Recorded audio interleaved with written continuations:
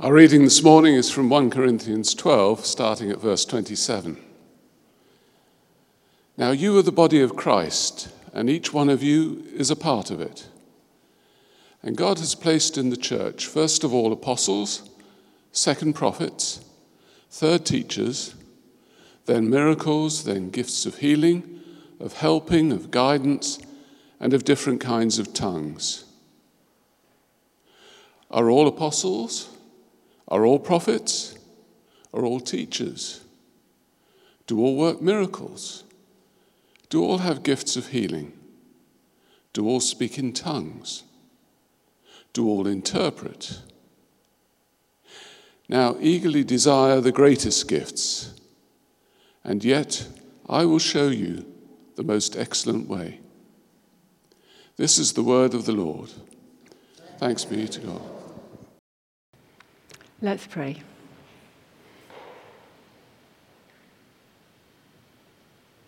Dear Heavenly Father, thank you that you are a good and generous God, and thank you for the way that you speak to us through your words in the Bible. And Lord, I pray that for each one of us, we might hear your voice to us. Give us soft hearts to hear what the Spirit is saying to us as individuals and to us as a church. And we pray that in Jesus' name. Amen. I think the video gave us a good introduction, didn't it? This morning we're looking at what it means for us as a local church in Winchester to live our lives together in community as the body of Christ, with each one of us, every single one, using our gifts for the benefit of the body. The Apostle Paul, as Simon pointed out actually in that video, uses different metaphors and different pictures to help us understand our relationship with Jesus and our relationship with one another. And each of those pictures help us to appreciate from a different perspective the privilege and the blessing of being together, of the gathering of us together as church. So Paul describes the church as God's family. That's what Simon was talking about, where God is our Father and we are his sons and daughters. We're brothers and sisters in Christ. And we can know that tender, wonderful love of God as our Father. Paul describes the church as the Holy Spirit, where we're like living stones. Each one of us is a living stone. We're built together, absolutely together. And that means that God can dwell in our midst, can be in our midst. And we get a special sense of that when this morning, times like this, when we're together as church. And Paul describes the church as the body of Christ. There are lots of other pictures, lots of other metaphors that he uses, but that's the one we're going to focus on this morning. What does it mean for you? What does it mean for me to be part of the body of Christ here in Christchurch? And this is so important for us. When we put our faith in Jesus, we're welcomed into God's family as precious sons, precious daughters. But our faith isn't just about me and Jesus. It's not just about me and Jesus. We become part of the church, part of a community, and we need God's help to enable us to understand what that means for us. How do we fit together? How do we fit in so that we can live our lives in healthy and fruitful relationships with one another? Paul wasn't writing 1 Corinthians into a vacuum. He wrote it as a letter to a church, a particular church in first century Corinth. And Corinth was a busy port. It was a thriving commercial centre. And Paul had gone there. He'd stayed there for 18 months preaching the gospel and seeing the beginnings of a group of believers coming together to be church. You can read about it in Acts 18. But after Paul left Corinth, he began to hear about problems in the church. And there was an exchange of letters between Paul and the church leaders. And one of those letters is what we call 1 Corinthians. And Paul, in chapters 11 to 14, he begins to address the problems in the weekly gatherings when the church came together. It seems that it was becoming a bit chaotic. You've got to remember they're only just starting, but it was a bit chaotic. There were people who were getting up, speaking in tongues, which is a spiritual language. Nobody had an interpretation from God, and people didn't understand what they were saying. At other times, people would be getting up and teaching or giving a word from God, something they felt was from God for the church, and then somebody else would get up and butt in. And Paul was concerned that if non-believers, people who didn't know Jesus, came into the gathering, they wouldn't understand what was going on. And for the people who were already believers, already Christians, how could they develop in their understanding and discipleship if there was all this chaos around them? Over the last 2 weeks, we've been looking at the earlier part of chapter 12 of 1 Corinthians and how Paul carefully instructed them about the gifts of the Holy Spirit. And Paul emphasized the diversity of the gifts and how the gifts are given for the common good. And this morning, we're going to look at that last part of chapter 12 and focus on the church as the body of Christ. Secondly, the diversity of the gifts of the Spirit. And thirdly, are some gifts more important than others? So firstly, the body of Christ. Paul says this in verse 27. Now you are the body of Christ, and each one of you is a part of it. And we saw last week how Paul, in verses 12 to 36, pictures the church as a body. And we've all got human bodies, and we're all made up of different bits. Our arms, our legs, our ears, our noses, our mouths, all those different bits belong to the body. And Paul says the church is just like that. Each of one of us is different, but we all belong to the body of Christ. And each part of the body, each one of us, has a unique and particular role. The Holy Spirit gives each one of us gifts. Every single person here who's a follower of Jesus will be given gifts by the Holy Spirit. And God's desire is for us to use those gifts to contribute to the life of the church. And his plan is, as Simon pointed out, not that the Holy Spirit will work through a select few. The Holy Spirit will work through every single person.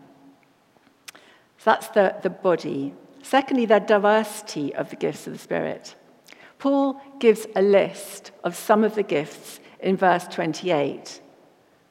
And God has placed in the church, first of all, apostles, second, prophets, third, teachers, then miracles, then gifts of healing, of helping, of administration or guidance, and different kinds of tongues.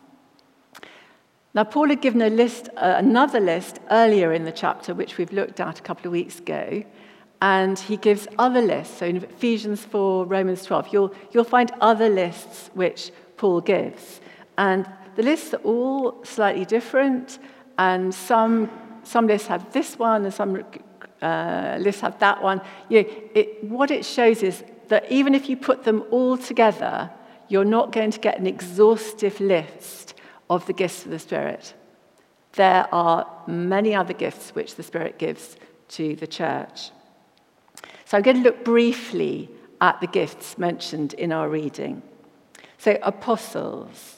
Now there's a difference between the original apostles and the apostolic gifting in our church today. Now the original apostles, one of the sort of qualifications to be an original apostle was that they were witnesses to the resurrected Jesus. So Paul met the resurrected Jesus on the Damascus Road. And people like John, Peter, James, they were with Jesus and they saw him after the resurrection.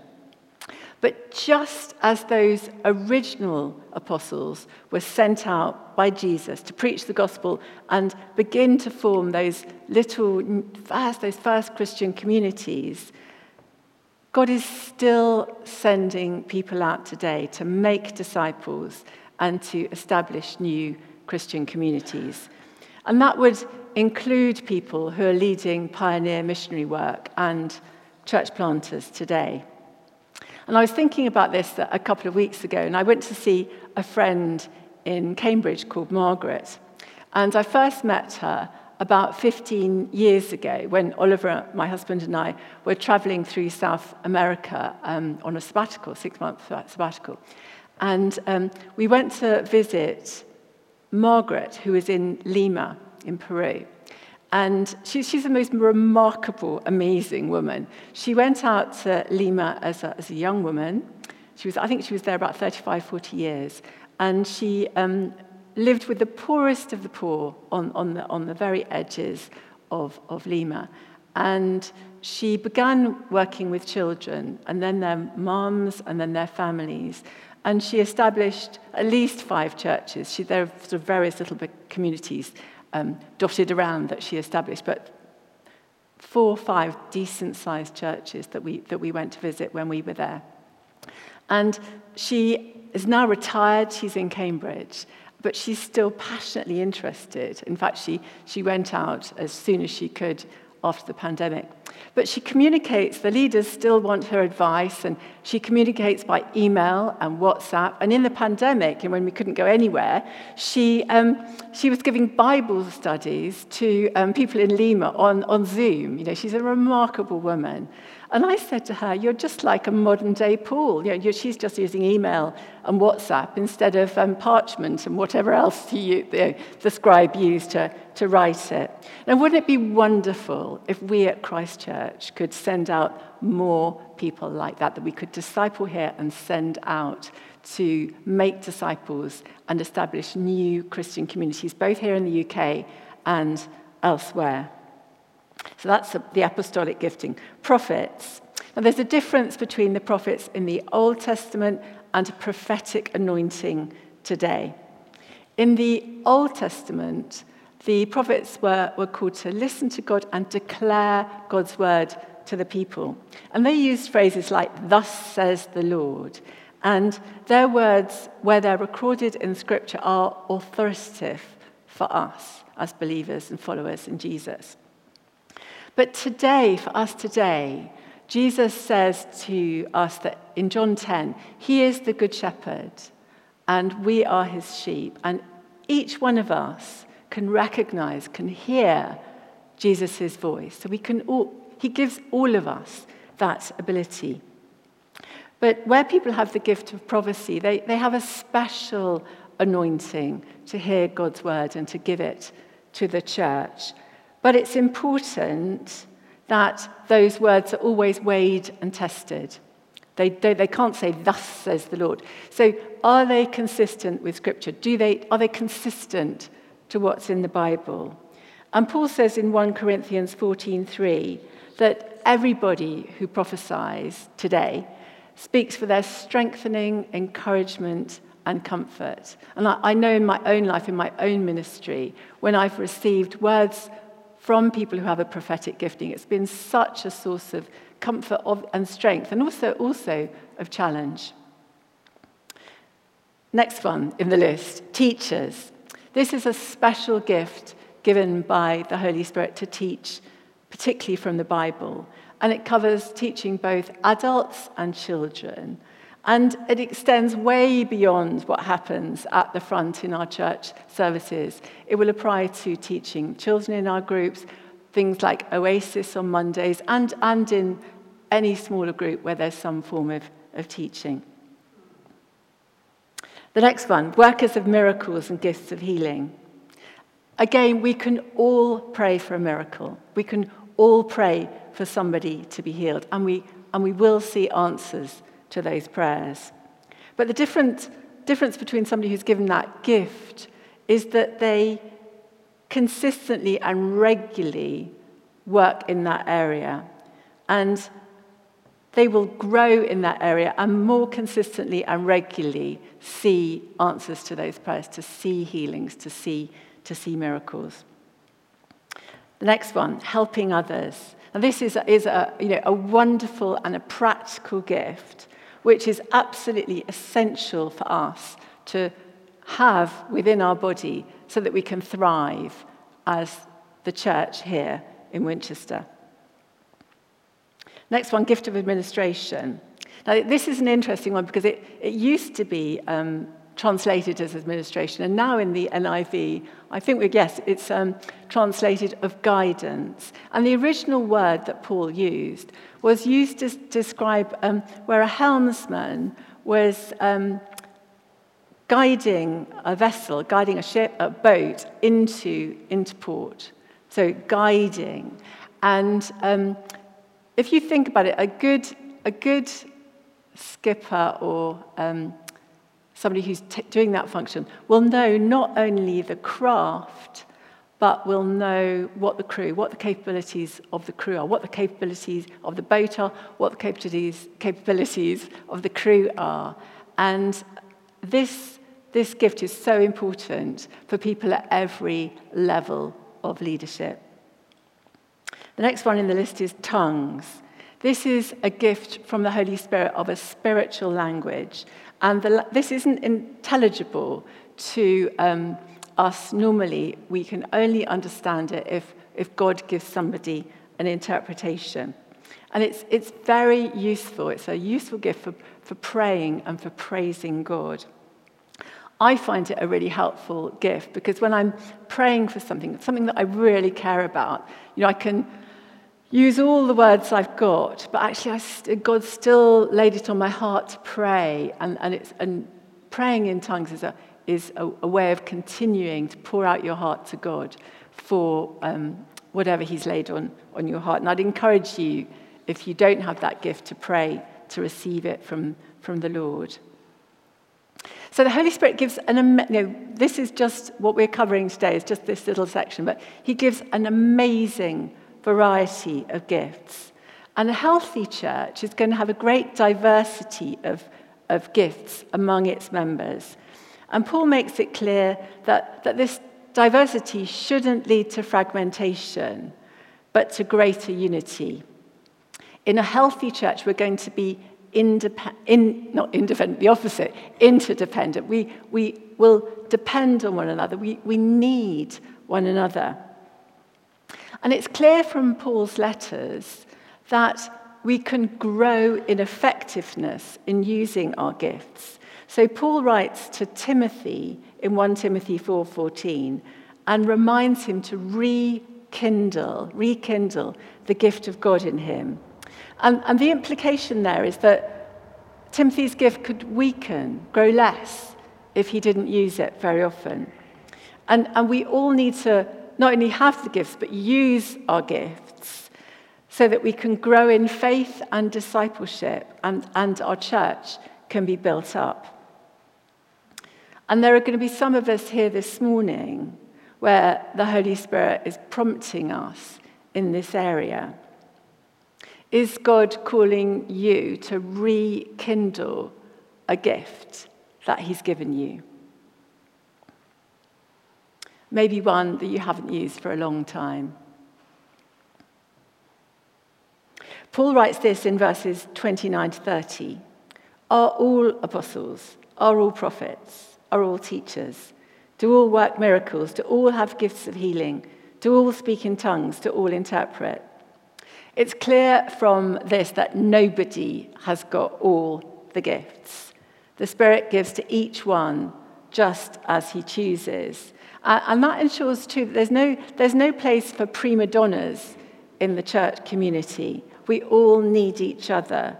And every person and every gift is important.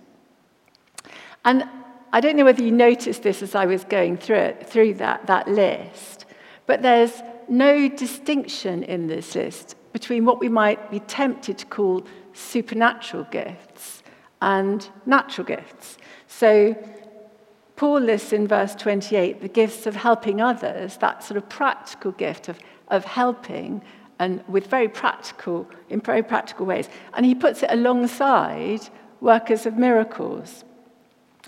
All the gifts are given by the Holy Spirit, and all are valuable. But that leads to the third question. Are some gifts more important than others? So Paul says this in verse 31. Now eagerly desire the greater gifts. So it does seem slightly strange, doesn't it, that Paul's gone to all this trouble to tell us about the variety of the gifts, how every member of the body is important, but yet he says this, now eagerly desire the greater gifts. It's important here to remember that Paul was speaking to the Corinthian church in the context of disorderly worship. And this is, as the people were getting up, speaking in tongues, nobody was giving an interpretation, people didn't know what was going on. And then other people were getting up, giving a word from the Lord, teaching, and then somebody else would butt in. And Paul was really concerned about this, that the body of Christ wasn't being built up. He writes in 1 Corinthians 14:12, since you are eager to have spiritual gifts, try to excel in the gifts that build up the church. So Paul is concerned that the church is built up and edified by words spoken in the church, and that the body of Christ, the church, will be strengthened. So what about us? Are we using our gifts for the common good? Now, motivation is very important. The Lord gives us gifts to give glory to him and to build up the church. And our gifts should never be the source of personal pride or a source for our own glory. And interestingly, God gives gifts to all his children. If you're a new believer, the Holy Spirit's going to give you gifts. And they are not a sign of spiritual maturity. And of course, God's plan is for us to grow in maturity, and therefore the use of our gifts will become more effective and help to build the body of Christ. Now, what if we don't know what our spiritual gifts are? What do we do? And I'd like to suggest some practical steps that you can take. And they all begin with E. They're 5 steps, and this is not from me. So the first one is explore. Explore what your gifts might be. And a good place to start is looking at the needs and the opportunities in the church. So over the last 3 Sundays, we've been looking at the needs and opportunities we've got in the church. And you can see those little poster things up around the side, and there's a desk in the concourse, or you can look on the website. And ask yourself the question, what are my interests, my desires, my priorities? And then pray, ask God for wisdom, and be aware that God might speak to you through somebody else. The second one is experiment. Have a go at the area of service that you think God might be leading you into. And I think we can promise, James, that it's not a sentence for life, is it, if you join a team? You have a go. Next one, examine. When you start in a new ministry or operating in a new gifting, it's always good to reflect after a bit, after some weeks or months, on how it's going. How do you feel in this new ministry? Do you sense it's a good fit? Fourth one is later on, evaluate how it's going. Discuss with other people, how is it going? And the fifth one is expect to see fruit. The Holy Spirit gives us gifts to build up the church. And if we're using our gifts, we can expect to see good, healthy growth around us. So I'd like to end by praying for us all together as church here at Christ Church. Let's pray. Dear Father God, we thank you that you are a kind and generous Father who delights to give good gifts to your children. Thank you that the Holy Spirit gives gifts to every single one of us. Dear Lord, help us to be faithful in using our gifts for the common good and to build up your church here in our city. Where we don't know what our gifts are, help us to discern with others. By your Spirit, help us to rekindle any gifts we've not been using. Please help us to support and encourage one another as we use our gifts for your glory. And we pray these things in the precious name of Jesus. Amen.